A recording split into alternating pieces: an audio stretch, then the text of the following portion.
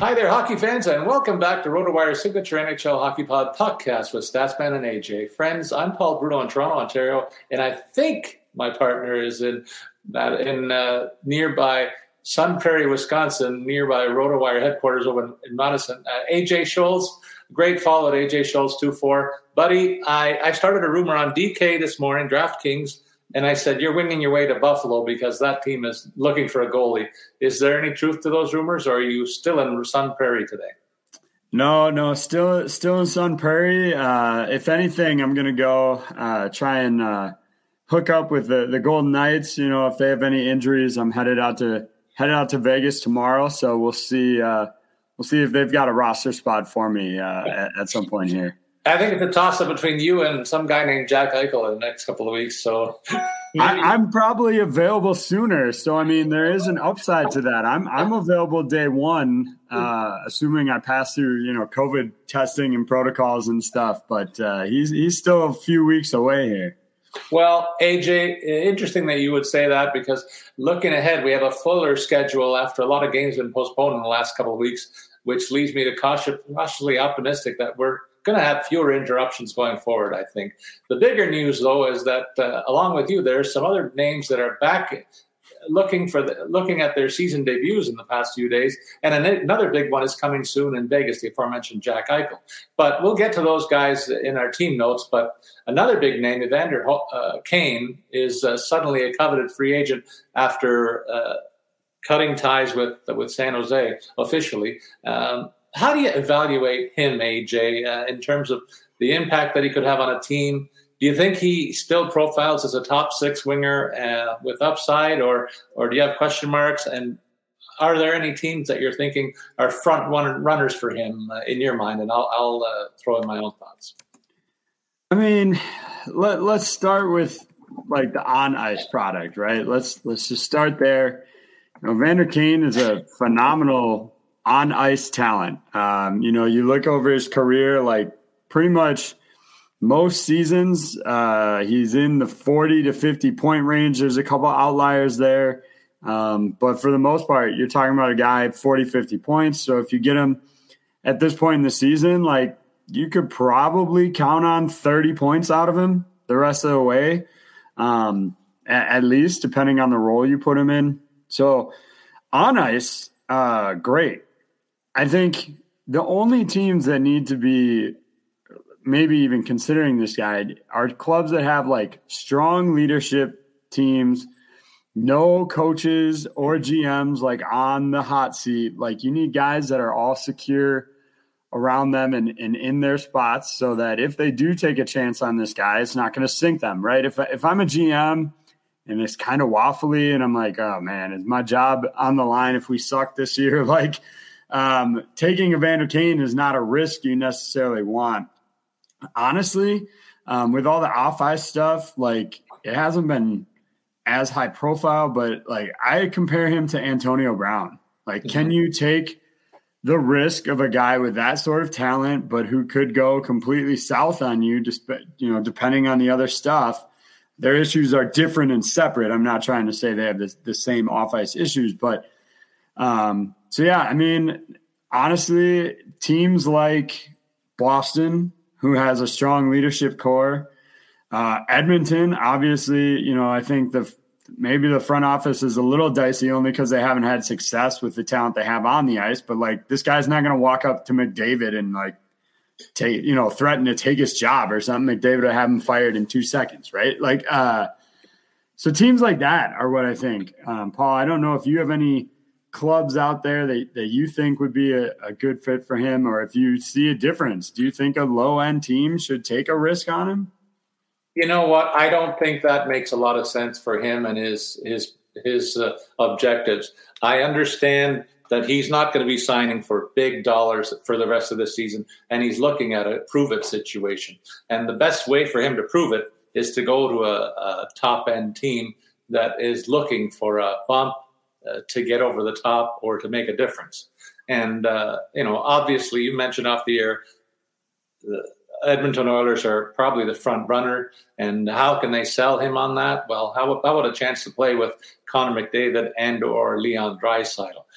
You don't have to say much more to entice anybody to that opportunity, and they're looking for a way to shake themselves out of a funk. Ken Holland had an interesting press conference earlier in the week with the local media, and I happened to catch wind of it, so I was on it.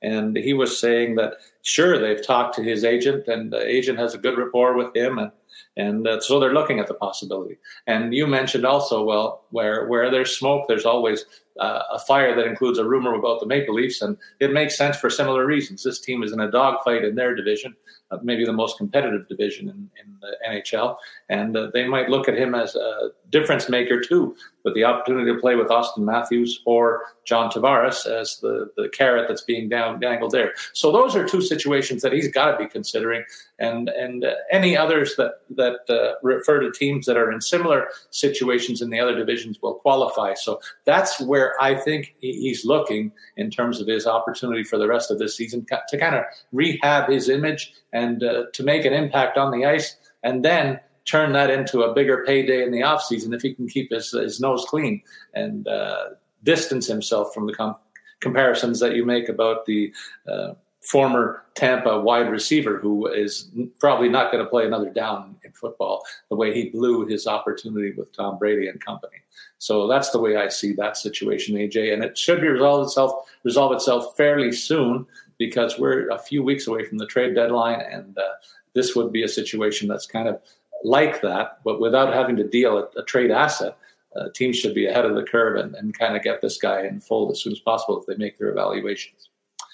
So that's the biggest headline this week, AJ, but we have a number of other things to cover, and I thought we'd take a little bit of a turn from what we do every week on this show. And so I'd like us to focus on overachievers and underachievers year to date, since we're almost at the halfway point of the calendar schedule of the NHL hockey season. Usually when you make the turn after the new year, it's considered almost a natural halfway point. And with the fact that the schedule is going to ramp up, it's going to be a race to the finish now for real, and a good point for us to look backward as well as looking forward. So with that, I'll lead us into a look at the Anaheim Ducks situation and take a look at their roster and see who it is that I think has been an overachiever, who to keep an eye on, who's been an underachiever, and of course, the injury list. So we'll start with the injury notes, and it begins with a significant fact that John Gibson has been out of the lineup and close to a return, but in his place, Anthony Stolarz has finally got a run of games, and he's performed somewhat admirably, I'll say, AJ. He's got a goals against on the season of 2.3 and 10 decisions, he's got 6 wins. So as far as backups go, he's been very serviceable at least. And the most recent starts, 2 of them this past week, he did give up a total of 6 goals and was saddled with the loss. So really can't pin it on him. If you give up 3 or less, you're doing your part. And it's kind of the offense that's kind of left them a little bit dry. But in terms of those offensive pieces on the season, AJ, I'm impressed with Troy Terry. He's on the cusp of a career best season, far and away their leading goal scorer with 22. There's nobody else even in double figures on this team. So he's done his job. Trevor Zegras, of course, making headlines, and Ryan Getzlaf doing his part as a playmaking setter and a kind of a guiding light as an older leader on this team. So there are some positives to point out here. And the offense has been a kind of a surprise for me this season in terms of the way it's come forward. But I'd like to see more of a development from a guy like a Sam Steele. He's been passed by Zegras on the fly. And Steele was a guy who was a top draft pick not so long ago, a guy that's underperformed here. And, you can only imagine if he and Jacob Silfverberg, who was another guy who's underperformed with only 2 goals in 33 games, if those guys could get their act together and produce like we normally might expect, this team could really challenge for a playoff spot going forward. So there's some pluses, some minuses, and some positive news on the injury front with the return of John Gibson there. Well, in Arizona, I mean, can I just say the whole team has underperformed and just move on here? But no, I mean, I wouldn't go quite so far, and underperform is like a relative term. I don't think I was expecting much out of Arizona to begin with. So the fact that they're at the bottom doesn't surprise me. The goal differential is what obviously stands out when you're talking a minus 55 on the year, which is the worst in the league. But if there is a player that I think has overperformed, or at least performed well, I have to give credit to Shane Gostisbehere. 23 points in 34 games to start this year. Certainly, it's looking more and more like that 165-point year in 27-18 was going to be an aberration. But at this pace, he's still fully capable of getting to 40, which is, really solid production for him. And I think a good benchmark for where he's at. So I think Shane Gostisbehere getting 40 points on the year would be good, especially with the team that he has around him, getting power play opportunities and really has kind of revamped things. I'm going to stick with the defense here on my downside. And like I said, there's a number of guys who I think have underperformed. I mean, you look, Phil Kessel has just 5 goals. I mean, that's not good enough for a guy that's kind of his bread and butter there. You could point to like Louis Eriksson, Antoine Roussel. Those guys have 6 and 4 points respectively, but I wasn't expecting anything out of them. So that's not much of a surprise. I think for me, I land on Jacob Chychrun, just 7 points through 26 games. Now he has been out with an injury and then compounded that by landing on the COVID-19 protocols. But even before he got hurt, just hasn't been living up to expectations. Especially right before you got 9 games without a goal, 3 helpers over that stretch, none of those points coming on the power play. And I think it's a reason that his name's being tossed around the trade rumor mill, because the other teams are going to look at the 41-point season and think that's where he should be and where he could be with a better supporting cast around him. And in Boston, I'll begin with the downside and work toward the upside, which is really headlined by Tuukka Rask. We'll get to him in a sec, but they have to be disappointed with Nick Foligno, AJ. The guy's got 1 goal year to date, and certainly they were hoping that he'd be a part of his leadership core there. I believe he's got an A on his sweater in terms of underscoring that development, but he's going to be out for the next 3 games as well with an injury, so it's not a situation that's going to get any better.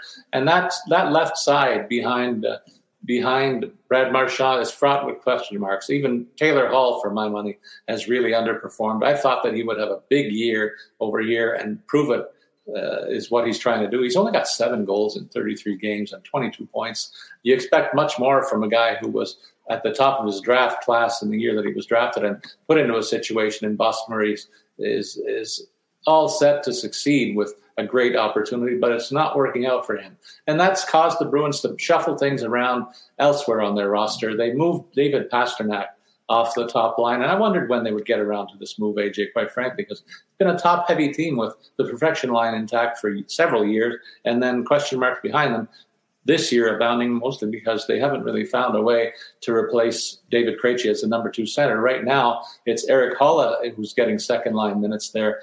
He and Charlie Coyle kind of flip-flopped that opportunity, but they're both a step down from the aforementioned David Krejci, and so that's a bit of a cause for concern. Defensively, we knew they would take a bit of a hit, but we've seen a maturation in the games of Charlie McCoy, Brandon Carlo, and Matt Grzelcyk. That's kind of the trio that they're looking at to hold the fort going forward. And then that's the kind of we're treading water with Linus Ullmark and Jeremy Swayman. But of course, the big news now is Tuukka Rask makes his season debut tonight. He committed to signing with this club for the rest of the season. He's on the books for the minimum salary. I think it's less than $800,000 prorated over the year. That means they're giving him about $360,000 the rest of the way. And they're hoping that he can return to a level that he left the team at as one of the very best in the game, certainly one of the best in Boston Bruins history. So he gets his season debut tonight on the second of back-to-back for the Bruins, a game that I'll tune in tonight for sure to see how he fares in that one. Well, for the Sabres, there's really no player you can look at more in terms of exceeding expectations than Tage Thompson. I mean, heading into the end of last season, so I'll say before we got into the playoff troubles or the off-season troubles that they had with Jack Eichel and everything, like you might have penciled Thompson in for like third line center behind Eichel. Maybe Casey Middlestat factors in there. But being pressed into being their top line center, 12 goals on the year, that leads the team and is well above. I mean, you look at his career numbers over the last several seasons since coming into the league in 2017, he's got a combined 18 goals in those previous seasons. So he's on pace to, completely double his career goal total this season.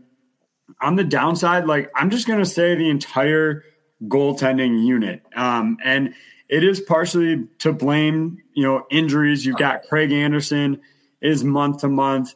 Malcolm Subban is now considered month to month. Dustin Tokarski has been out for almost a month after testing positive for COVID-19. And so clearly he's dealing with some long-term symptoms and issues there. So they're going to roll with Aaron Dell tonight, and they've got a guy now who's 0-5 in 7 outings on the year as their starter. And then their backup, to what you were alluding to, Paul, is going to be Michael Hauser, who they just signed yesterday. And they just don't have anybody. So my disappointment is the entire goaltending situation. The guys that have gotten some opportunities, like an Aaron Dell, haven't done enough with them. And Craig Anderson, unfortunately, has been hurt for a really long time now, and there's other guys picking up injuries too. So I think just the whole goaltending situation in Buffalo has been the biggest nightmare, which is, really interesting when you look organizationally over the years. You're talking about a franchise that in 2 different eras was built around goaltending, with Dominic Hasek followed by Ryan Miller. They've got big name goaltenders whose numbers should both eventually be in the rafters here. And now to see that being the biggest problem on this team is, I'm sure, frustrating to Sabres fans. In Carolina, the news has been mostly very good this season, AJ, and a couple of question marks were filled in. They had some concerns in the net last year. They addressed them in the offseason by signing Freddie Anderson to a big contract. And look, I'm a big Freddie Anderson fan from his time in Toronto. All this guy does is win during the regular season. You can question the playoff success, but that was largely more to the team's failures than to him. He held up his end of the bargain, in my humble opinion. And again, he's doing that part this season. He's having the best statistical year of his career. So the goaltending is in capable hands as long as he gets the heavy workload. I know Antti Raanta is nicked up a little bit, only managed a handful of starts so far this season. They'd like to get more out of him going forward for sure. Question mark on the defense was something that we looked at when they signed Tony DeAngelo. I thought, were they getting themselves into a little bit of trouble here with his checkered past, with his off-ice indiscretions and trouble in the locker room in his previous stop in New York? But he's been a good citizen by all accounts, and he's been delivering the offense as well. So 2 really good stories off the top there.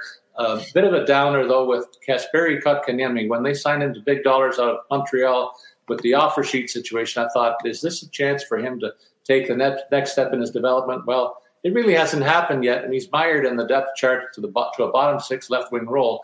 But he's getting a few more minutes most recently and starting to produce a little bit. I wonder if he can be a surprise contributor to this offense going forward and see him as a top 6 fit. He'll certainly challenge for that role. But right now, another bright light out of the chute this year in a rookie season is Seth Jarvis, who's found a way to get to the top line alongside Aho and Teravainen, who are reunited. So good news, mostly outdoing the bad news in Carolina. It's no wonder this team is one of the best in the entire league.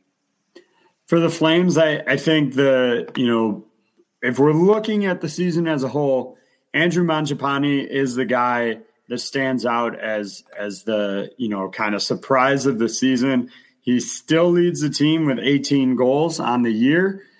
The kind of concern, especially for guys that bought in on Mangiapane at some point in November or early December, is he has 1 point, 1 goal in his last 8 games. So clearly is struggling and hit some sort of slump. But that says a lot about the rest of the team, the fact that this guy is still the leading goal scorer and has 1 goal in his last 8 games. So I think other people on this team really need to step up. And the one guy I'm going to point to there is Sean Monahan. And you're talking about a player who, at points in his career, 3 times he's been a 30-goal scorer. He's hit 60 4 times and even gotten over the 80-point threshold. Like, this has been a really good player for them for a very long time. He's only 27. It's not like he's aging out of his prime, yet they're putting him in a fourth-line center role. He's got just 4 goals in 33 games to start the year. You carry that over, that has him ending the year around like 10, which really is not good enough for a player of his caliber, especially when you consider they're paying him $6.4 million here. He does have a 10-team no trade clause, but I have to wonder if that's going to come into the mix. They've only got 2 more years left on him, so a team would look at him as like a rental plus, which could bolster the value that they could get back from him. And with only 1 more year, Calgary might be willing to retain a little bit of that salary. So I would expect, because of his struggles, especially, depending on where Calgary is in the standings, that Monahan might be on the trade block. AJ, in Chicago, they're hosting Montreal tonight. So what better way for a guy to start his career? That's what they're planning for Lukas Reichel, son of a former NHLer and former first-round draft pick, 17th overall in the 2020 draft, gets his debut at center tonight against the visiting Habs. And that's the latest bit of good news in Chicago. On the season to date, they have to be thrilled with the fact that Marc-Andre Fleury is doing Marc-Andre Fleury things in net. He recorded his 500th win earlier this season in the first game between these 2 teams, and I'm looking at him to double down. There's a bit of an insight in terms of whom I'm considering in goal for this evening's DFS play. But in terms of what's happening to the rest of this roster, they have to be a little bit disappointed with the fact that they brought in Tyler Johnson, and I had high hopes for him, AJ, to be a top 6 factor in this offense, a guy that can move around and play either at the wing or at center. But he is out with a neck injury, and his season looks to be pooch, quite honestly, AJ, for the most part. And it's come after he has really underperformed during most of the regular season. And that's been a blow to this offense in much the same way as Kirby Dach's limited availability to this team during the course of this season. Dach's been limited to only 14 points this season. I was expecting much more from him in this campaign, and really he hasn't delivered anywhere near that level to date. So they have to be disappointed with that turn of events. But on the positive side, they're getting what they usually get out of Patrick Kane, and Jonathan Toews returned healthy. That's the biggest news in terms of the positive sense. And Seth Jones, prior to his landing on COVID, the protocol was a real nice addition on the back end, giving them a quality centerpiece to build that contingent around. So, and Calvin DeHaan has been a pretty good running mate for him most of the season as well. So, again, more good news than bad. They still haven't figured out Dylan Strome and his proper place in this lineup, AJ. They've moved around from center to wing. He's only got 10 points. And I got to think that maybe this guy needs a new home, because it really hasn't worked in Chicago either. I just think there's a lot of ability there that if somebody really unearths it and gets this guy to play to the level that he showed me as a junior when he was in the OHL, there could really be something there, but it hasn't been mined properly in his first couple of stops around the NHL, in my opinion. In Columbus, I'm going to start, my disappointment guy, looking at Gregory Hoffman, who is, if you go on rotowire.com, you'll find he is no longer going to be with the team. They are set supposedly to release him after some personal issues, decided to leave. This is a much there was a lot to really believe in with this guy. Had spent his entire career playing in Switzerland, where, last couple of seasons, you look 3 previous, you got 41 points, 47, 51, really good numbers. Was drafted by Carolina in the 4th round of the 2011 draft, finally decides to come over and play for Columbus. And the numbers I didn't think were terrible, 7 points in 24 games. And I'm disappointed that he pulled the ripcord on it so soon into the season to head back overseas. And by all accounts, I would be surprised if another team gives him a shot. Look, he's 29 years old.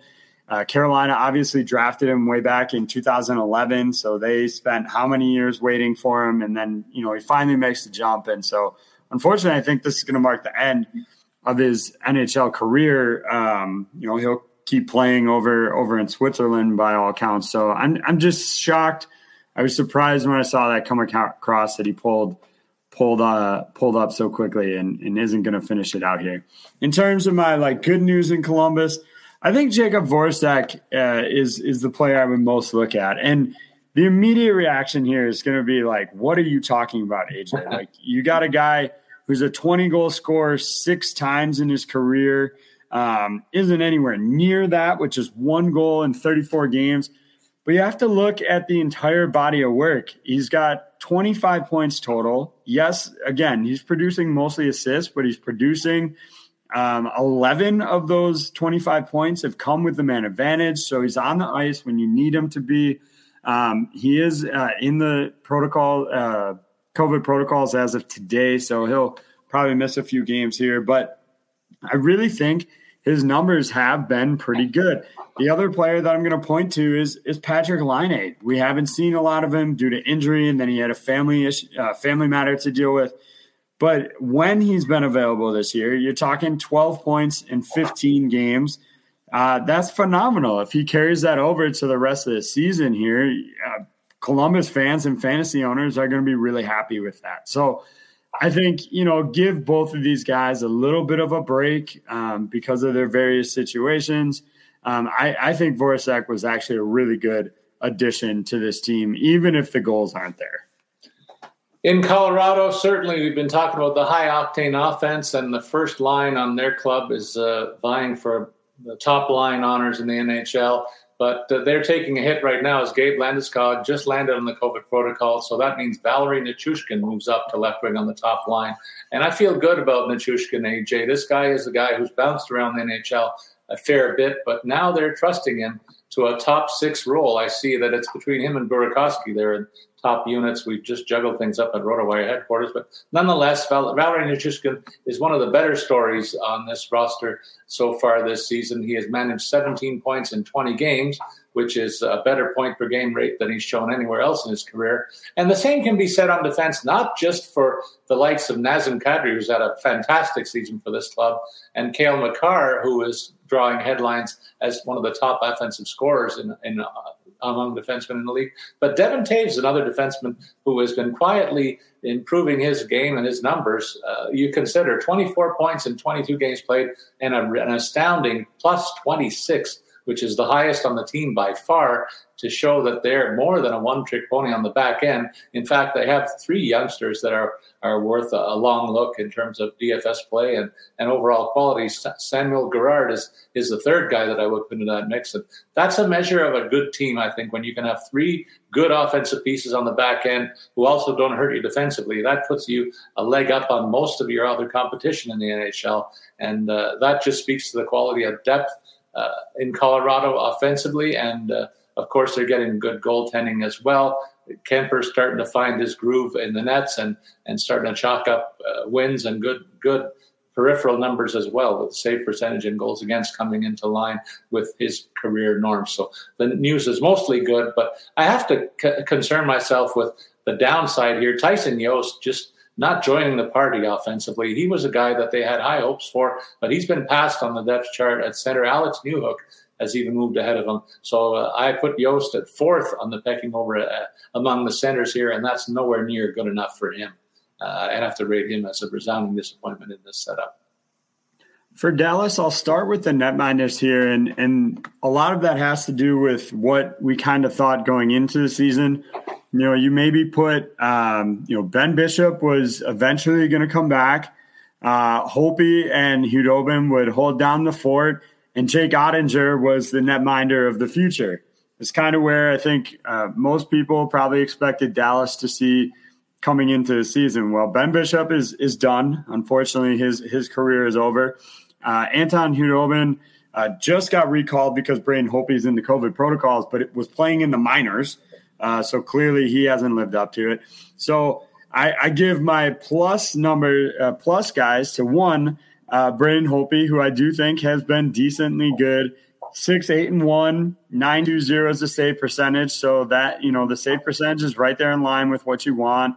Could use a little more run support on a few games. So I do think I hope he's having a decent year. And then obviously Oettinger with 9 wins and 11 starts is obviously the goaltender of now for them. Him and Hopi figure to continue to share the workload going into the rest of the season. But both these guys, I think, are doing really well for kind of where the picture looked at the start of the season. In terms of guys that have been really disappointing, there's no one else you can talk about other than Joel Kiviranta. Rookie season 2019-20 comes in kind of quiet in the first 11 regular season games he played. Playoffs that year, 5 goals, 1 assist in 14 games for Dallas. Seems to be like a big up-and-comer, has some momentum. Last year, plays in just 26 games, has 11 points. Decent. No, I have no problem with that. 6 of those were goals.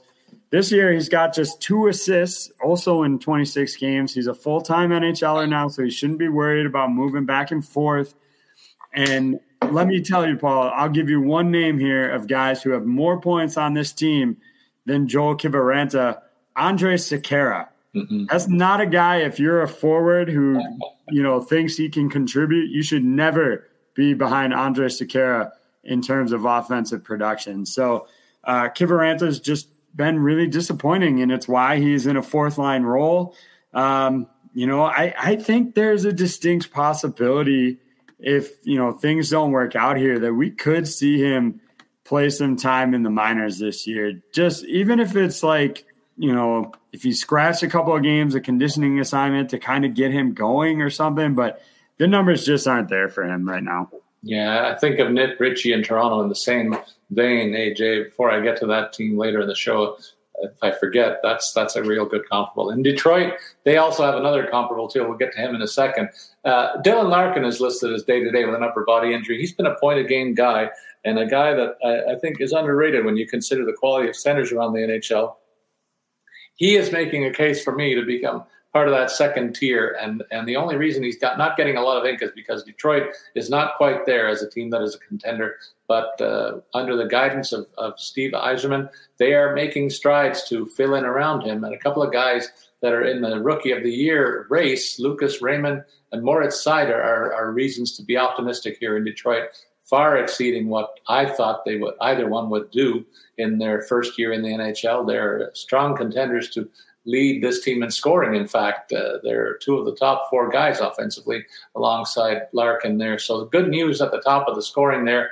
They're getting solid goaltending work too. The tandem of Nedeljkovic and Greiss, even better than the tandem that they've had in goal last year. And those guys produce good numbers. When you consider that they were in a bit of a rubber factory in Detroit, that part still hasn't changed. They're not one of the better defensive teams, but they have taken a step up, and Nedeljkovic and Greiss can certainly take a bow for that progress. In terms of the downside here, I look at Taro Hirose, and AJ, you might be scratching your head. We haven't talked about him for a year and a half, but last year he came on the scene and made a big splash here, and I thought he was being highly touted as a guy who should be in the top 6 here, but he's barely hanging on to a job in the NHL. In fact, not on the NHL roster right now. And that tells you how far he's fallen. And that's a bad sign for Detroit. They can't afford too many misses when you're talking about some of the top draft choices that they make. And this is one in the negative column for Yzerman and company right now. Well, look, for Edmonton, the easy answer is McDavid and Draisaitl in terms of, guys producing at high levels. And while that might seem like a cop-out, let's consider the fact that both guys are on pace to set new career highs in terms of overall points. We're talking 120, 130 in terms of their pace and point per game right now. Draisaitl's got 26 goals already. He might set a new, mark for that and get over 50 again. So yeah, again, it might be, maybe you would call it a cop-out, but the fact that these guys, as good as they are looking at setting new personal bests says a lot about where they are in their game right now. And I think they're just fun to watch every time they go out. It'd be nice to see them maybe do a little something in the postseason. They haven't really addressed the goaltending situation that I've harped on for the last 4 years on this show. So, it is what it is. In terms of the downside here, I got to look to Derek Ryan here. 2 goals in 30 games, no helpers. I'm not expecting him to really be a top 6 factor. He's kind of at 35 years of age. He's a depth guy, but you put him on the same mark as a guy very familiar with, Paul, Jason Spezza or Joe Thornton. Both of those guys are still finding ways to be productive, if not to the same levels that they were earlier in their careers. I mean, Spezza, for his part, has 12 points. And so I think they need to get more out of a guy like Derek Ryan to be able to provide some depth scoring, and it just hasn't been there so far. In Florida, they have to be thrilled, AJ. It seems like every week we're talking about a number of guys leading the scoring parade in the last week, and it's got usually 2 lines worth of people that we talk about in that vein. Sam Reinhart's been a regular part of it. He's on a career best pace with 29 points in 33 games. He's probably the best news offensively. In the Nets, they've also seen Sergei Bobrovsky really kind of living up to his contract almost for the first time since he's been in Florida. He's got a record of 17-3 overall, and the save percentage is 91.9%. And so the numbers are there. The goals against, 255, reasonable. And meanwhile, his counterpart in the Nets, Spencer Knight, was on some people's list for Rookie of the Year consideration. Hasn't worked out for him. And, it's tough to put that kind of expectation on a rookie goalie. You haven't seen too many of them do it in recent times. And you'll be adding that name to the list. I think I don't see Spencer Knight turning things around at this stage. And so his goals against average is almost a goal higher than Bobrovsky so far this season. And the save percentage is less than average around the league at 89.6%. So he has to be at the top of the list in terms of disappointments here. But the offensive pluses that we've seen, Anthony Duclair, we're not talking about him in any kind of question mark tones anymore. 25 points in 28 games. He certainly filled in as a secondary scorer and pushing for top 6 minutes on a regular basis. Mackenzie Weegar with a plus 19 as well as 21 points in support of Aaron Ekblad gives him a 2-headed monster on the back end that can bruise offense. And you can throw in a third in Gustav Forsling, who's got 18 helpers on the season, still looking at for his first goal, but a plus 16 as well. They had no fewer than, it looks like, almost 11 guys with a plus minus of better than 10 per game. So that tells you that they've got it going at both ends of the ice. But it's not without some negatives when you consider the bottom of their roster offensively year to date. Olli Juolevi on the defense has only managed to participate in 6 games. This guy was a first-round draft pick a couple of years ago and really hasn't made the grade yet. And I wonder if the sand is running out of his hourglass for an NHL opportunity. It might be a little premature to write him off completely, but there's been no traction, no trajectory upward for him so far, and that's a bit of a concern. And the same can be said, I would say, for Owen Tippett. Here's a guy that's been given every opportunity to play here, and despite the fact there's all kinds of scoring going on around him, he's dropped and dropped and dropped in the depth chart, only with 11 points so far this season in 33 games. We look at this guy, he's a physical specimen, but just hasn't put it together, despite the fact that there's all kinds of good news around him in Florida. Well, in LA, I'm going to put my bad on the front office here. The team has been performing well, so they deserve some credit for that. But you look at the guys that are struggling to get into games for them now. You've got guys like Alex Turcotte, TJ Tynan, Elias Anderson, just young up-and-comers, Jared Anderson-Dolan, like guys, Gabe Verardi, guys that should be a factor in there, are all playing like less than 20 games right now. And so I'm just not sure why we're not pushing some of these younger guys into the lineup a little bit more to get them opportunities and get them chances here to get going and start kind of their retooling, their rebuild, whatever they want to call it. I'm just disappointed. If I were a Kings fan, I'd be disappointed that some of these guys aren't getting more opportunities to play and to get in the lineup here. And, I think Quentin Byfield, that's another name, who hasn't really played much. So I want to see more. I want to see these younger guys get more opportunities if I'm a Kings fan. Now, on the plus side, one guy that has seen significant minutes, maybe not as young as some of those others, but only 25 years old, is Adrian Kempe, who's off to a fantastic year. His 16 goals on the year already matches a career high that he set back in 2017.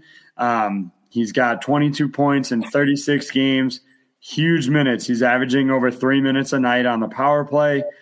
So this is one guy that is getting an opportunity, and he's rolling with it, which for me would instill confidence in giving some of these other younger guys an opportunity. And I think it's something that they should continue to do. Again, as long as they're in contention, I think maybe that's the issue here. As long as they're in contention for a playoff spot, I don't know that these younger guys are going to get a bigger opportunity, but I definitely think they should in order to get things going in the long-term right direction here. AJ, the Minnesota Club is a team that we've spoken about mostly for the fact that they develop a lot of defensemen in their setup. But they've matched that with some offense as well most recently this season, and that's reflective of the fact that they're scoring much more than they have in the last several seasons. Credit there, of course, goes to a signature player in Kirill Kaprizov, and Matt Zuccarello. We expect those guys to perform. Kevin Fiala's kind of turned the other way, and in his place, we got a couple of guys that I want to highlight. Marcus Foligno having what looks like it could be a career best year. He's on pace for 30 goals, in fact, plus 17, and he's bringing the attitude. He's got 55 penalty minutes to lead this team, and nobody wants to mess with him. The bloodlines are there, and it shows real thick that this guy will defend the honor of his club. He's done it regularly this season, as well as being a productive offensive player. So you got to like having those guys around it. Ryan Hartman is another guy that we've spoken about in glowing terms. And he's wedged his way into a top 6 role and produced almost a point a game pace and leads this team in goal scoring.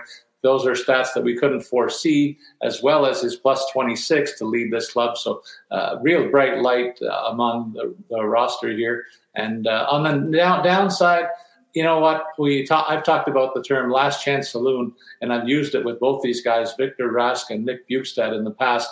Both of these guys are well down the list in terms of scoring production. Rask with 10 points in 22 games, and Bjugstad with 5 in 28. Both resonate as very poor underachievers here, and I don't know if they're going to retain an NHL roster spot because they've both fallen so badly. And it's a shame because I see talent there. One thing before I leave Minnesota is I'm kind of surprised in the goalie split.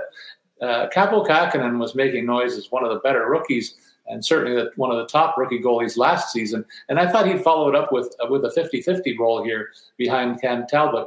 But the goalie split has been 24 games played for Talbot and 10 for Kähkönen. I know Talbot's numbers are a little they're supposed to be, you would think, leaps and bounds better, but they're not, in fact. And Kähkönen has a 251 goals against average, Talbot 3 even, and Kähkönen's save percentage 91.5 versus Talbot at 90.9. I'm thinking that you're going to see Kähkönen get more ice time going forward, and that split will become more even as the season progresses. I don't know how you managed to pull this off, Paul, that you gave me both Arizona and Montreal to try and find something good to talk about on these teams. Montreal, I mentioned Arizona's goal differential at minus 55. Montreal's right there at minus 54. It actually has one fewer win. In terms of guys like disappointing, Mike Hoffman, he's only got 4 goals in 20 games. This is a guy brought in to shoot the puck. Cole Caulfield, highly touted collegiate prospect, 7 points in 27 games. You'd expect a little bit more out of him. Jeff Petrie is supposed to carry kind of the blue line here, just 2 points in 28 games. So there's a whole number of guys that fall into this category. Jake Allen has been awful, 5-16-2 with a 3.15 goals against average. He doesn't have anybody to challenge him. Montembeault and Primo have both been bad in their opportunities. So if there's a winner on this club, I think it's the fans. The fact that capacity is limited, so less people have to spend their money to watch this team in person. So that's what I'm going to with, Paul. The fans are the winners on this one because they don't have to go to these games right now. All right. Well, New Jersey is not exactly filling the rink with their squad this year either. Igor Sharangovich was a guy that gave them some hope coming out of nowhere last year, but he's returning to the fold. He's out of COVID protocol and back installed at right wing on the top line, so that could give their offense a bit of juice. And I like the fact that Jack Hughes and Nico Hischier are both currently healthy and have been for stretches of this season. So that's some of the good news on this team offensively. AJ, Jesper Bratt had a breakout campaign at 32 points as well. So there is some good news among the offensive pieces here. In terms of the goaltending situation, they've had a whole host of guys in the nets here, and Mackenzie Blackwood is their hope for the future. Jonathan Bernier, they thought they'd get more than 10 appearances out of him than they had so far this season, but injuries have dogged him during the campaign, so that's kind of held them back with the uncertainty in the nets, having them put 6 different guys in the net so far this year. They have got Dougie Hamilton in the fold, but he just can't seem to stay healthy, AJ, and right now he's dealing with an injured jaw, and the projection is that he'll be back in a week or so. He's had some good numbers offensively, and when you think about the fact that they've got Ryan Graves and Damon Severson, as well as PK Subban, that should be a reasonable defense, but it's not translated so far. So that's a bit of a failing grade there for this squad as well. Thomas Tatar is a guy who certainly liked the bright lights in Montreal, but really hasn't lived up to that billing. And despite the fact that he's holding on to a second-line scoring role, only 17 points so far this season in 33 games. They need to get better than that from a guy who's getting a lot of minutes on this offense to make things look a little more positive down the road. In Music City, you're talking about Matt Duchene when you want to talk overachievers on the year. 16 goals, 17 assists, really has refound his game here. 33 points in 33 games. You're talking about a guy that's poised to hit 60 or 70, which he's only done twice in his career. And that was back when he was in Colorado. So we're talking, 1, 2, 3 teams ago.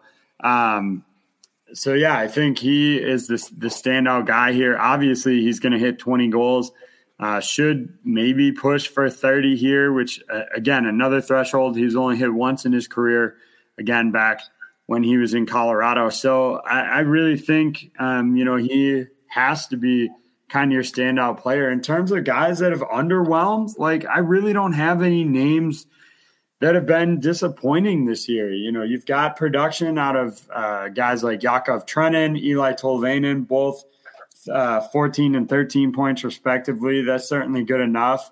Matthias Ekholm chipping in a couple points here and there. I mean, there's not anything to be really concerned about with this Nashville team right now, which is why they're on a 5-game winning streak.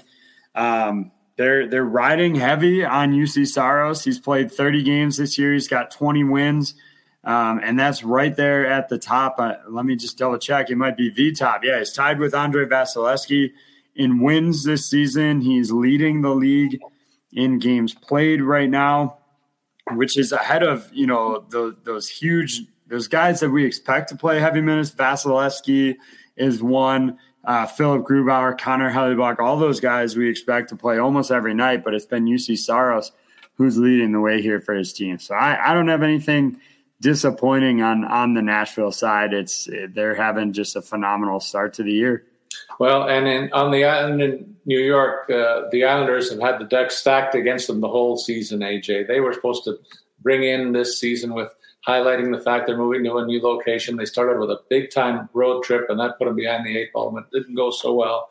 And since then, it's been a myriad of issues with COVID, and they've only played 28 games so far this year. That's among the fewest in the entire NHL. And so that's a lot of the negative news. And you throw in the fact that there's a couple of veterans on this team offensively that really haven't done much when you consider the role that they were expected to have, and that's Zach Parise with a goal and 5 helpers, and Kyle Palmieri, with a goal and 6 helpers as well. That's 2 goals and 11 assists from 2 guys that should be among the leaders on this team, and supporting Matthew Barzal, who's trying to lead the way and verging on a point per game after his own tough start. He's got things going, and I expect him to be a bright light that leads them the rest of the way. Ditto for Brock Nelson, who has tried to stay healthy and has 10 goals in 19 games played. You project that over a season, that's a 40-goal campaign. But again, he's another guy that just can't seem to stay healthy right now. And that's part of the problem here offensively. On the back end, they suffer from the fact that they just can't stay healthy there either. Ryan Pulock just entered the COVID protocols, and he's one of their linchpins on the back end. But other than that, the good news is right now this is one of the healthiest rosters in the NHL, AJ. So they could be primed for a turnaround if they can stay healthy this way and perform to the level that we both thought that they would at the beginning of the season. Well, Paul, you're going to be shocked when I tell you my take on the Flyers here is that they should probably go with the Rangers first. Oh, the Rangers. I wanted to just talk Flyers. I guess I can talk New York first. Yeah, I think with New York, overachievers are, it's hard to define, in some cases overachiever, right? Like Adam Fox, 36 points in 31 games. That's not really overachieving. It's right where we expected him to do, hitting the marks that we expect out of him. Same, I would say, of Artemi Panarin, maybe a few more goals out of him.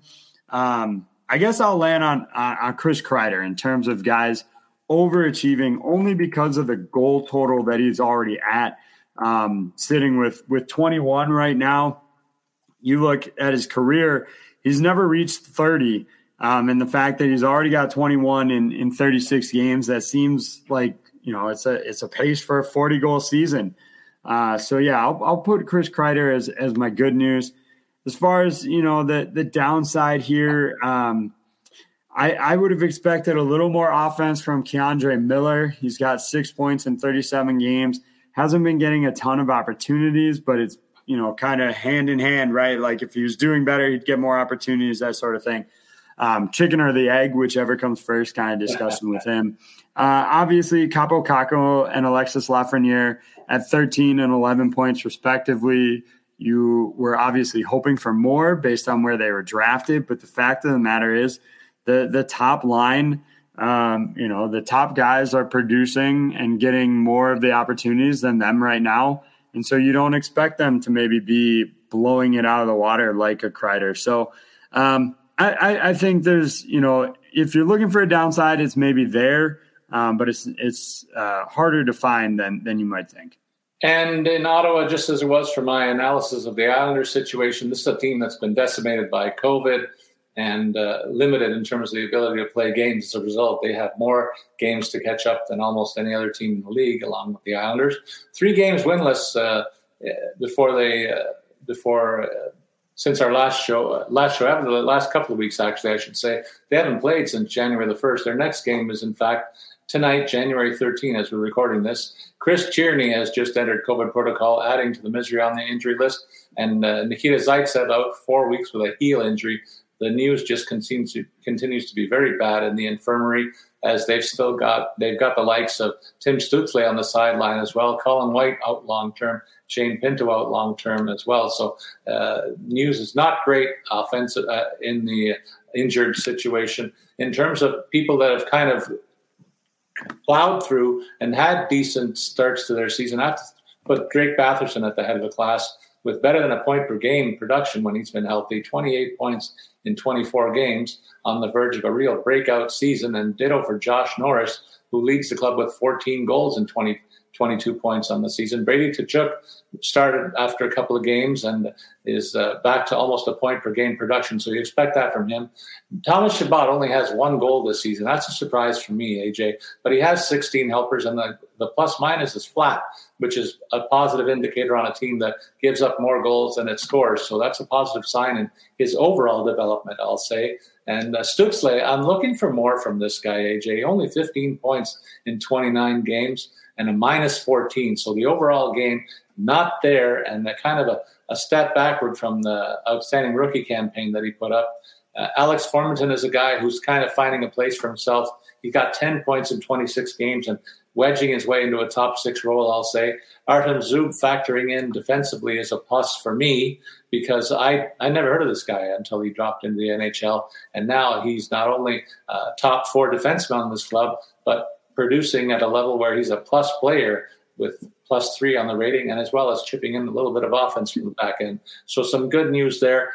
And on the downside, Nikita Zaitsev is a guy they're paying a lot of money for, and he's not delivering the goods at either end of the ice right now. Only 2 points and a -3 on his record from the back end, and that leads the parade in terms of the downside for me. There's a couple other players. Erik Brandstrom hasn't really developed yet. Adam Gaudette, I thought he'd be a factor that would participate in this offense, and really only 3 points so far this season puts him behind the productivity that they got from Austin Watson, who's managed to factor into 16 games played as basically the tough guy on this roster. All right, now we'll get to the Flyers here. Sorry for trying to skip ahead, but for me, look, the surprise is that I think we need to cut the Flyers a little slack. If I'm being totally honest with myself, you're talking about a team that's been without Ryan Ellis, who is a big addition in the offseason. He's played just once since October. You've got, Sean Couturier, been out for about 2 weeks or so. His longer if you factor in the Christmas break. So he's been out since the 18th. So some of their top guys aren't there. Derek Brassard dealing with an injury. Patrick Brown, not a big name guy, but adding to the depth.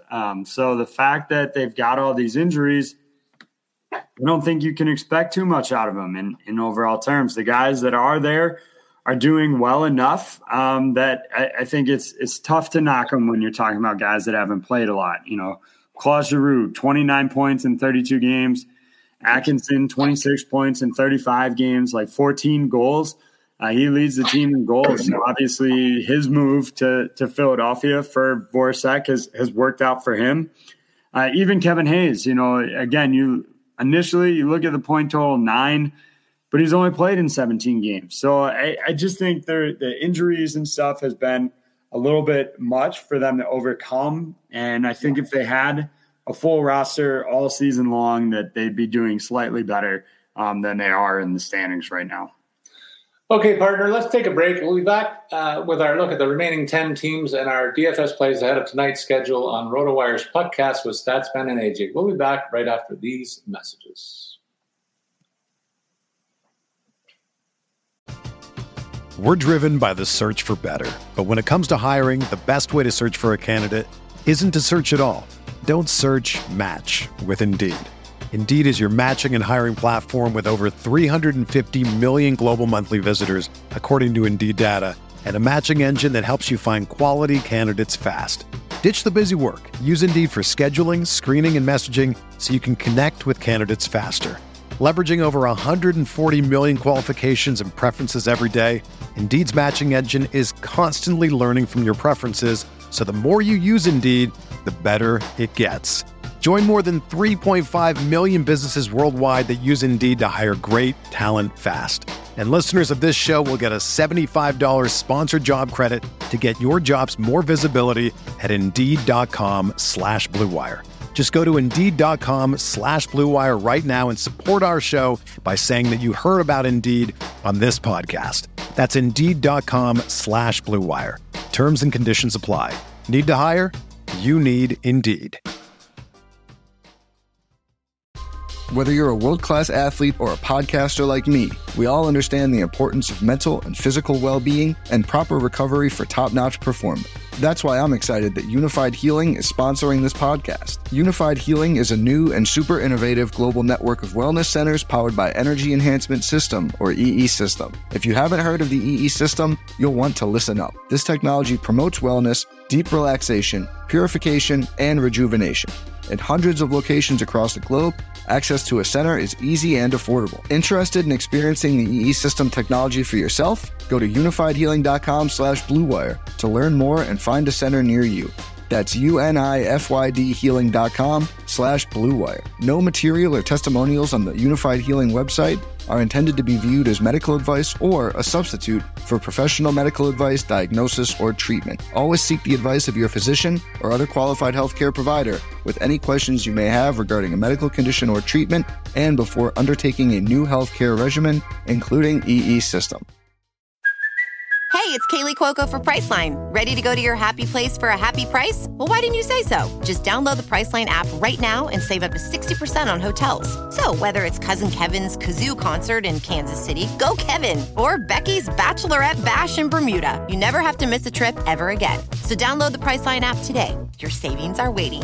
Go to your happy place for a happy price. Go to your happy price, Priceline.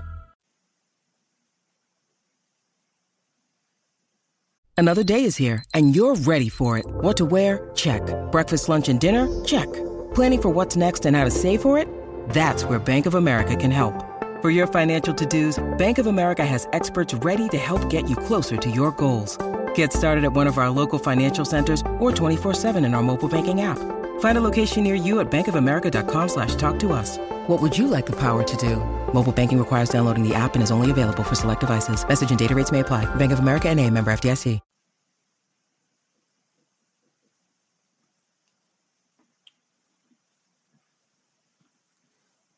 All right, we're back. You're listening to Statsman and AJ on RotoWire's podcast, the premier fantasy hockey podcast that you're likely to hear over any airwaves this season. We feel really good about the product we trot out this year, and we got great support from our loyal listeners, and we're always looking for suggestions. If you have any, please filter them through. AJ's going to tell you how you can reach out to us on a weekly basis.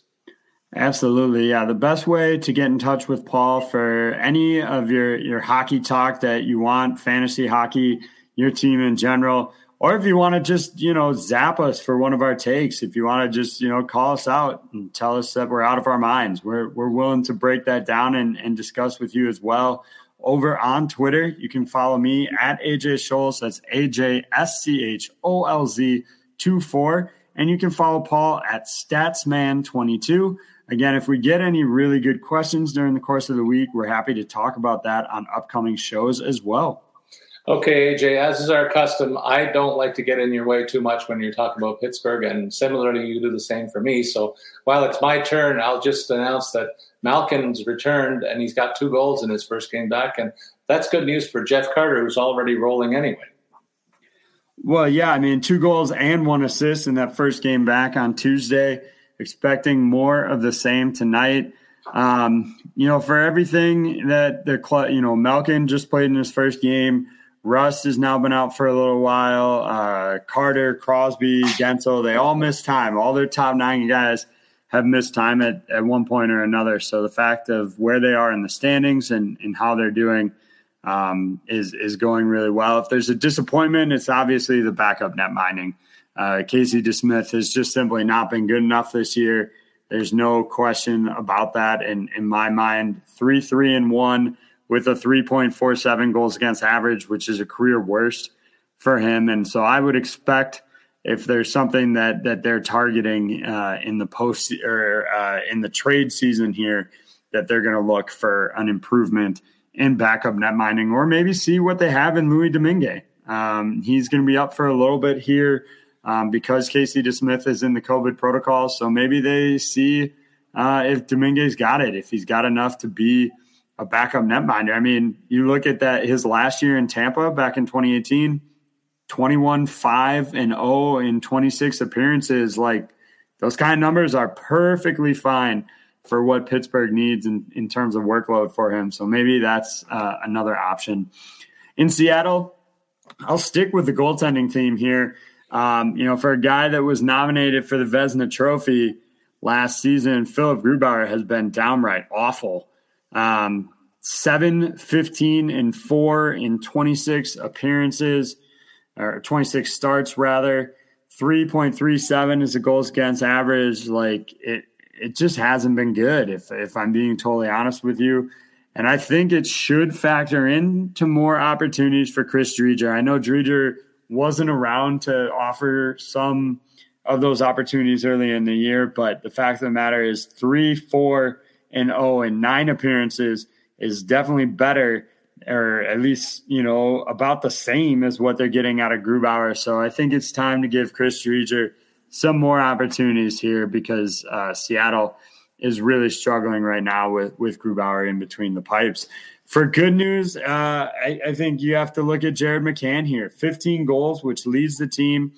He really struggled, I think, at times in Pittsburgh because of the team. I don't think it was a knock on Jared McCann at all, but they'd move him to wing, then move him back to center, then move him to wing again. And I think he struggled to get into a groove. He's been playing really pretty much only center in Seattle, 15 goals, 8 helpers. He's got 8 points with the man advantage and an opportunity. He's playing the number 1 power play in Seattle instead of being stuck on the number 2 unit in Pittsburgh. So really, I think the move has been good for him and allowed him to play his style of game. AJ, I'll also add Evan Rodriguez has been a shocking upgrade from the Evan Rodriguez of prior years. 30 points in 35 games and 15 goals. Nobody in his right mind would have predicted that kind of a breakout campaign. A lot of it has had to do with the opportunities been given, with the fact that Malkin and Crosby missed stretches of the season. And he got a lot of top 6 minutes with the rest of their quality young offense there. So a nod from me to him in this corner as well. In San Jose, the story there is improved defensive structure. It's best reflected in the study of the goalie stats there. James Reimer, the goals against average of 2.6 in 20 appearances, 2.68 in 20 appearances. Adin Hill, 20 appearances. The goals against is 281. This team was well over 3 last year, so that's a marked improvement from that standpoint. One of the guys that's contributed is a guy that sadly falls onto the COVID protocol list this week, and that's Alexander Barabanov, who was a 4th liner in Toronto, but managed to put himself into a top 6 situation here. Got 19 points on the year so far. Has to rate as one of the big surprises. Alongside him on the infirmary is right winger Kevin LeBanc. He is out with a shoulder injury, so that's 2 injuries on the forward ranks that are going to hurt this team for a little while until they get it straightened out. But hopefully it is short-term situations for both of them. Timo Meyer's had a breakout campaign offensively, AJ, to lead the offense here, and he's been a solid performer, but this is a career best season for him. And Logan Couture continuing to do Logan Couture things, almost at a point per game. Those are the bright lights offensively. And a return to form of the tandem that they're paying big money on the back end is Brent Burns has 26 points and a plus rating. And the same can be said for his partner in crime, Erik Karlsson, 22 points. His plus-minus only a -2, which is way better than it's been the last couple of seasons. So that's indicative of the defensive structure here being much improved. And I also throw a little credit to Mario Ferraro, who is among the league leader in both hits and blocks. If you're looking at those stats for defensemen in your leagues, that's a name that you should be focused on by now. And in terms of guys that are on the downside or negative side of the ledger here, Kevin LeBanc, the aforementioned, only 6 points in 21 games, has to rate for me as the biggest disappointment on this roster, AJ. For the Blues, I think the upside is definitely Jordan Kyrou. 14 goals, 22 assists. That matches his goal total from last season and tops his assist total from last year as well. So already in just 32 games, he's reached career highs in assists, points, needs one more goal to get that mark. 11 power play points, another career best, almost 16 and a half minutes of ice time per game. All of these marks are going to be career highs for him. Sometimes it's hard to call a guy when is he a rookie, when is he a sophomore. I know there's technical rules around that, but I played 28 games in 2019-20. I wouldn't really call that a full rookie season. So I think this would be a true sophomore year for him and no slump at all, really performing well and getting a top 6 look here. If there's a guy that's underperforming, has to be James Neal. You consider 4 points in 17 games, has struggled to even stay in the lineup, as some due to injury, but also has been sent down to the minors as well and on waivers on the taxi squad. But the thing about having James Neal on your team is this is a guy whose team has not missed the playoffs. Whatever team he's on has not missed the playoffs since the 09-10 season when he was with Dallas. And this is not somebody who's played on just one team. He's made the playoffs with Pittsburgh, with Nashville, with Vegas, Calgary, Edmonton, and Seattle St. Louis rather, seems to be right there in the mix for it as well, sitting third in the Central Division. So I don't know if he's a good luck charm at this point, Paul. I don't know what the story is. He's underperforming, but if you want to make the playoffs, you put James Neal on your roster. That's all I can say. In Tampa, they've got some injury concerns, AJ. This team's been plugging along. They were healthy for a while, but Andre Palat's out with an undisclosed injury right now. That means Alex Killorn will move up, and that one of their spares on the right side, Radish or Matthew Joseph, will move in possibly to the left wing depth side. Also, Ryan McDonough is dealing with a lower body injury, so they've got concerns at a couple of spots in their roster. But my goodness, this team is going to be a tough out again in the playoffs, and they're going to be among the top-ranked teams in the postseason going forward. But it's a minefield in the Atlantic. But how do you bet against the two-time defending champs when Steven Stamkos has had a nice rebound campaign? He's leading the club in scoring with better than a point-per-game pace. We haven't seen this kind of production out of him for a couple of years largely because of health issues. And certainly right behind him, Victor Hedman is point per game on the back end and, of course, plays a stout defensive style of game. Alex Killorn, for me, doesn't get enough publicity here, AJ. They're almost a point-a-game player for him, and he's a must in DFS whenever Tampa lines up. I think he's underpriced more often than not, and you can almost say the same for Andre Palat. These guys are premier players, and they're both already on pace for 60 to 70 points this year. Nobody even talks about them. So I just wanted to highlight both of those fellows. And Anthony Cirelli making the move to being more of a two-way player. He was known for more of the defensive side of the puck, but he too has reached double figures in goals already and poised to get about 50 points this season. So another plus there. In terms of the minus side, Cal Foote is a guy I thought should factor into this team by now, and he hasn't defensively. 2 assists in 24 games played, and really a depth player. He was a former first-round pick, and maybe it's just a matter of time before he reaches that next level. Taylor Radish has been a nice surprise in spots, and you wonder if he can take the next step. And I guess a player to watch, no surprise, Nikita Kucherov, 9 points in only 6 games played. But you can expect that kind of points per game for him the rest of the season. I wouldn't be surprised if he winds up with about 70 points in 50 games played. Well, for your Maple Leafs, Paul, I think you know, in terms of disappointment, you have to look at Austin Matthews. I mean, he's wallowing in third in the overall goal race. Just really struggling. No. Obviously, 24 goals is right there with OV and Draisaitl. So a fantastic year as always for him, and should be in the mix for the Rocket at the end of the year.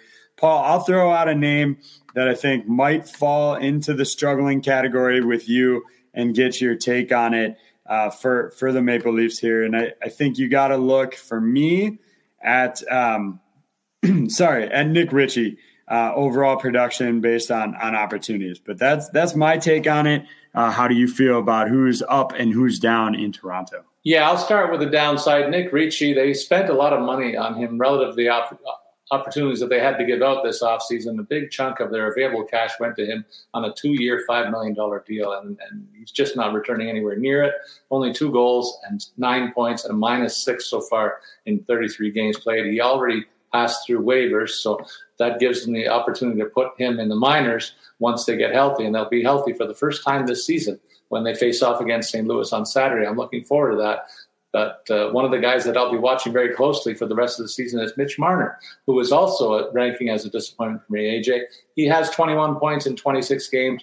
That's good for a lot of players. It's not good for Mitch Marner. And he hasn't scored a power play goal since Sahara was a forest, it seems. It's been a long, long time that way for him.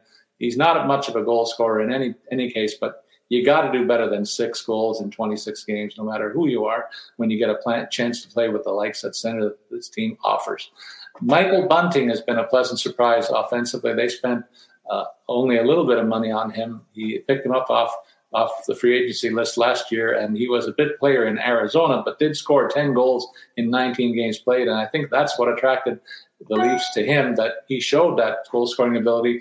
And he's really shown some offensive skill. Playing with the big boys in the top six hasn't intimidated him, and he's been a real nice performer. Ditto for Alexander Kerfoot. There was a time this year, AJ, where I thought he was an expendable piece, given that they paid him a little bit more than he produced in the first couple of years with the club. But he's been so good this season and leads the club with a plus 19. So he's in the no-trade camp for me. Ditto for TJ Brodie. He's picked up his game to a next level, partnering with Morgan Rielly and bringing the best out of Riles so that he can rank again as one of the best offensive pieces in the NHL.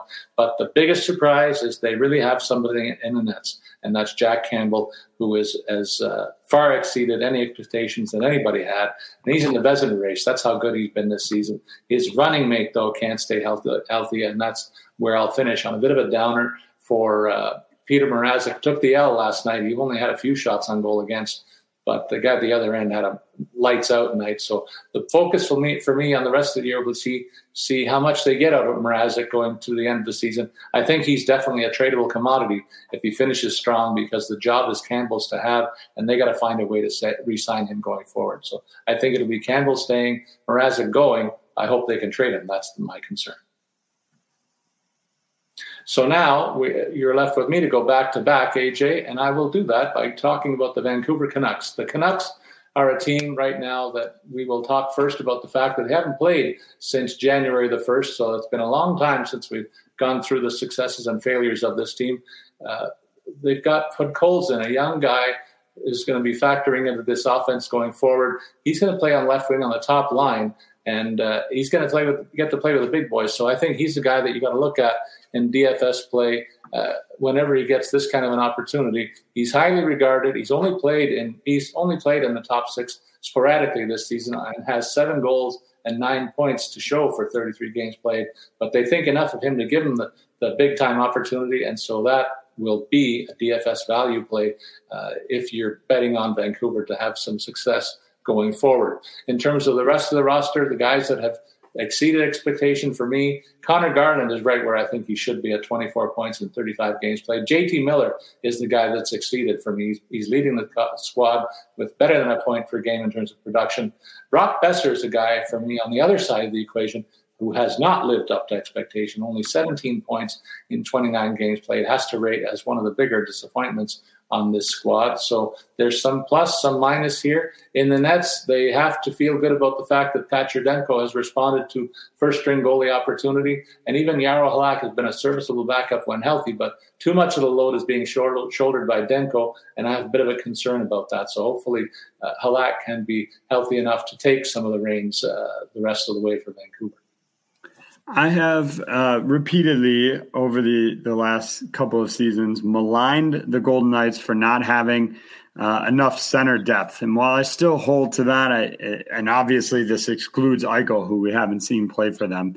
But having said that, Chandler Stephenson is the player that I think is exceeding expectations for me in terms of 10 goals, 26 assists here.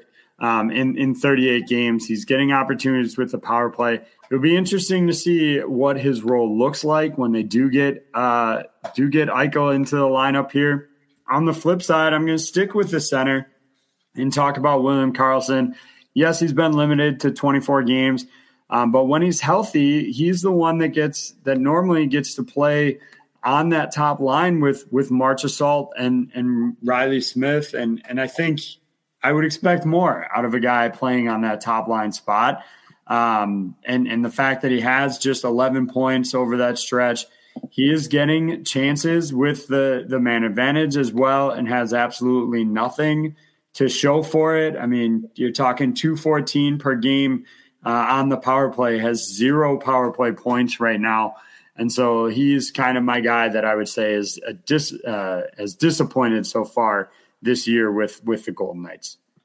In Washington, they're on a 4-game winless streak, AJ, and the news is not positive with regard to Alexander Ovechkin. He's been diagnosed day-to-day with a shoulder injury. Not sure if he's going to miss upcoming action, so that's some situation to watch for. Also, Dmitry Orlov is a guy who's emerged as maybe the second-best defenseman on this roster, and he's in the COVID protocols, brand new to that list most recently. So a couple of troubling issues for this squad. Ovechkin has exceeded expectations big time for me. He's on pace for 100-plus points this year. I didn't see that coming. I thought we'd see a little bit of regression in his overall play. But he's threatening to get 50 goals again. I can't believe it. Just the machine that keeps on rolling along, despite the fact that his centers have been in and out of the lineup, respectively. Kuznetsov has had a decent year with 35 points in 34 games played. But Nicholas Backstrom is a guy who's missed a whole lot of action, only played in 4 games so far this year, and with 3 points. So that's a situation that could only improve Ovechkin's stats if his usual running mate Backstrom is healthy for the remainder of the season. And one guy who's taken a bit of a hit is Tom Wilson. He's still got 24 points in 33 games. Not too bad, I would say. But you think he also is suffering from the fact that the center depth has not been in place. They have to be pleased with Connor Shear. He has been a good contributor in terms of secondary offense with 19 points in 31 games played. I wonder if my partner misses him in the Pittsburgh colors and rues that day, the fact that he goes across the border and goes to the enemy here instead. In terms of the downside, I have to say Carl Hagelin has all but disappeared from this roster. Only 7 points in 36 games played. That's not good for a guy who's known primarily for offense, and they have to be disappointed with the health status of Anthony Mantha. I thought this guy was going to be Alex Ovechkin light, and he still might be when he gets healthy, but they have to be disappointed if they only got 10 games out of him, and they might not get many more down the rest of the rest of the season. Well, Paul, I'm not disappointed because Washington is where ex-Penguins go to finish out their careers. Look at the roster right now. You just mentioned Carl Hagelin is struggling. Former Penguin Connor Sherry, Daniel Sprong couldn't cut it with the organization. Justin Schultz is there now in their bottom pairing. You had there's another defenseman that I'm blanking on right now. Brooks Orpik ended his career there as well, or close to it. So you made your point, pal. You made your point. the winners, the guys that want to win, stay in Pittsburgh. So we'll move on and talk about the Winnipeg Jets as our final team here. And look, I think you have to point to the net minding when you want to talk about disappointing starts to the year. I mean, offensively, the guys that you want to be at the top are there. Kyle Connor, 35 points. Pierre-Luc Dubois, 26. Obviously Blake Wheeler, 1 goal in 22 games is down, but he had 16 helpers. His knee injury, long-term knee injury, obviously isn't helping that. Pionk has plenty of points. Stastny, even for his part, has a decent production as well. So it's not an offensive problem, in my opinion. And it's the net minding that needs to be better. Hellebuyck has been middling, 13, 10, and 4 in 27 appearances. It's just not good enough. He's going to play a whole ton. They don't really have another option. Eric Comrie's only seen action in 7 games this year.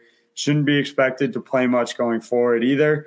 Except for back-to-backs. But if you're going to be kind of that every-night guy, your numbers need to be better than what Hellebuyck's been doing.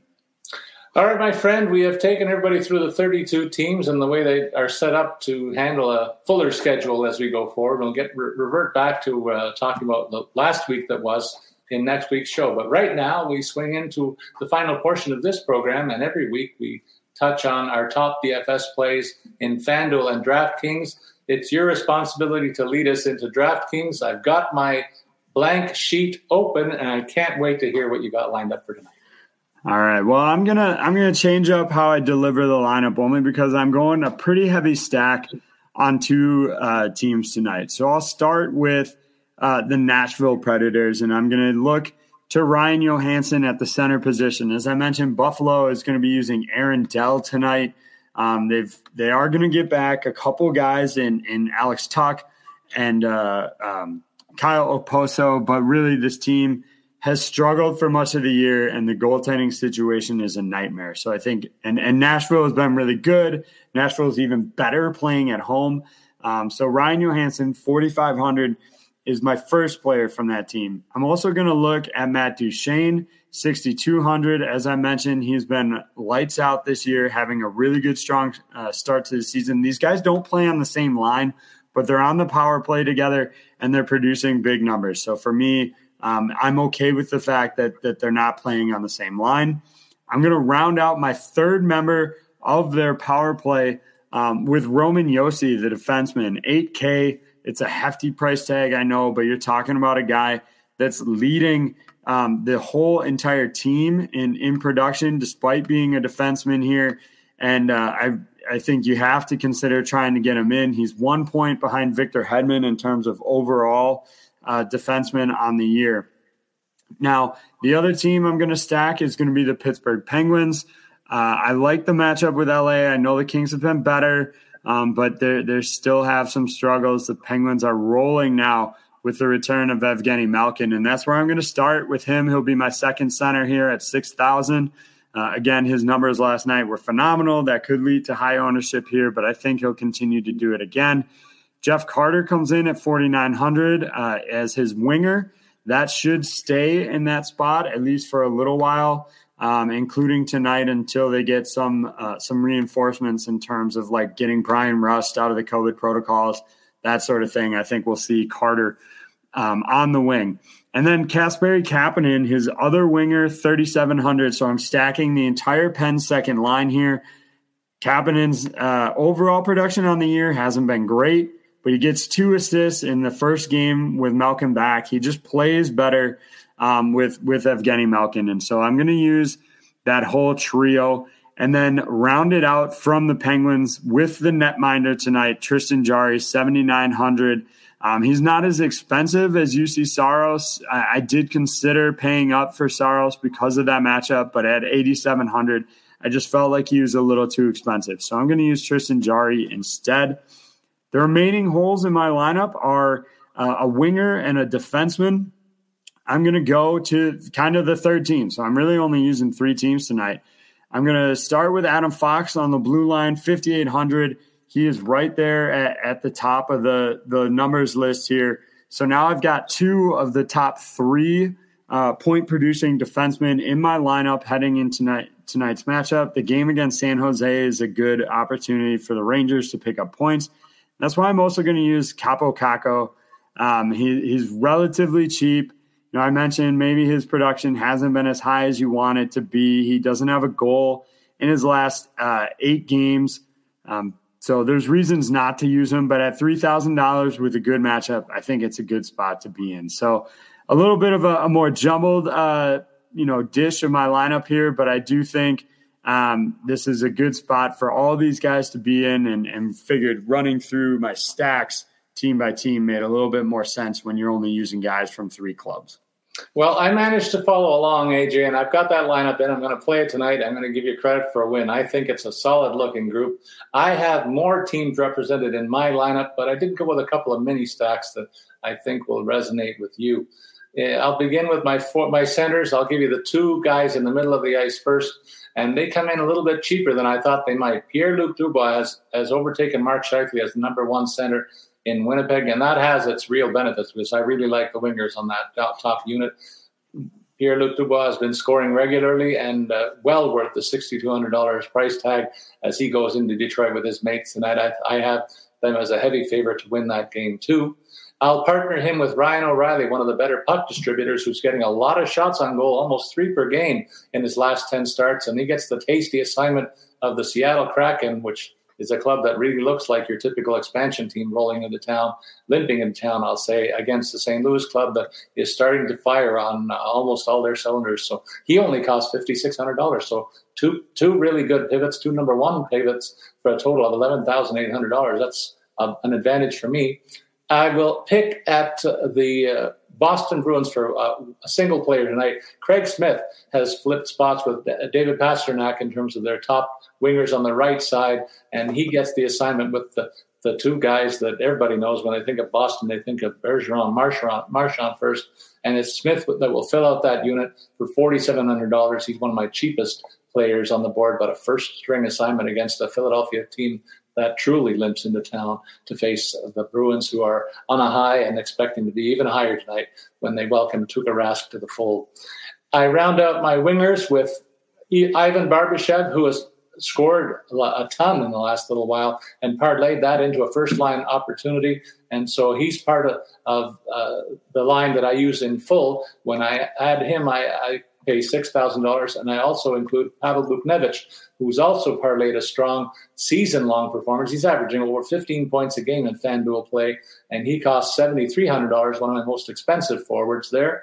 And rounding out the offense with a utility player, you can't call this guy a utility player on even an all-star team. Kyle Connor for $9,000 is my big dollar player playing alongside Pierre-Luc Dubois. I've put that tandem in, and they will be ushering in a raw rookie on the right side as well tonight, and he's only priced at $3,000. I'll have you go look for him. I'll say that. How about that? I want to give it away because I'm not playing him on my roster tonight. So a little mystery on the third part of that Winnipeg top line that I won't be using since I'm going 2/3. On the back end defense, I'm going with the power play quarterback of the Calgary Flames, and that's Rasmus Andersson, $4,700 his price tag as he faces the Ottawa Senators. I give Calgary a big edge in that game. And then I round out my squad with Matthias Ekholm of the Nashville Predators. They host the Buffalo Sabres in what should again be a lopsided game in favor of the host team. And Ekholm is a guy who started off very poorly this year, but he's been piling up the points most recently, and I think he's well worth the $4,400 on his price tag tonight. In the nets, I'm surprised that AJ wasn't all over this, but I'm picking the flower, Marc-Andre Fleury for $7,100. The last time his team faced Montreal, he got win number 500 in a shutout in Montreal. I think he's got a great chance to duplicate that. I saw the game that Montreal threw at Boston, and boy, oh boy, it was like throwing a flower against a wall in terms of the impact that it had. And I see much of the impact being the same tonight, an easy win for the Hawks and Marc-Andre Fleury in the net. So take that one to the bank, partner. I think both of us are going to wind up at the pay window for both these squads, and I look forward to that. Any parting thoughts, my friend? Well, I'll just put a plug. I don't usually do a lot of plugs for my own work here, but if you go over onto RotoWire, you can look at my every other week I do a betting article handicapping the NHL. So I've got Thursday's best bets in there from the slate. So I would encourage people to go check that out if you're into sports betting and taking a look at hockey. And then I'm headed to Vegas tomorrow. So if I have any good bets that I decide to throw down while out in Vegas for a few days, I'll tweet those out. Again, as Paul always has me remind you, those will be found at AJSchultz24. And then I'm sure Paul will be all over me when I, do something crazy like bet against his Leafs or something and get good value out of it. So, but yeah, look for that. Just a little fun this weekend since I'm out there. I'll tweet out any bets that I lay down on hockey, football. We got playoff football coming up. But yeah, check out the article, Handicapping the NHL, Thursday's Best Bets. That drops every other week, including earlier today. And AJ, don't be surprised. Keep an eye on your emails because I might send you some money from PayPal to bet on the NFL playoffs. As you know, and our listeners, I'm big on the Cowboys. They have a tough matchup against San Francisco, but I'm going to do a parlay, I think. I'm thinking about the Cowboys and the Buffalo Bills. The Bills are at home against New England, two games that are hotly contested. And if I win that parlay, it should be a pretty nice payoff. So that's what I'm thinking about. If I get around to it, keep an eye on it and put the bet down for me, pal. Paul, this ain't the mid 90s anymore. You can't bet on the Bills and the Cowboys to make the Super Bowl. That would be nice. I've got the tapes of the first two times that happened. I'm quite happy with those results, and I'm looking to add a third, partner. That wraps up our look around the league in this episode of podcast. Thanks for listening to RotoWire Signature Hockey Pod. And in the meantime, as always, please remember to send your comments or questions on Twitter. Follow me, Paul Bruno at Statsman22. You can follow AJ at AJSchultz24. We wish my friendly co-host a great trip in Vegas. And as always, we invite you to listen in to podcasts to get our tips today about a competition in your fantasy hockey planning and research. So long, everybody.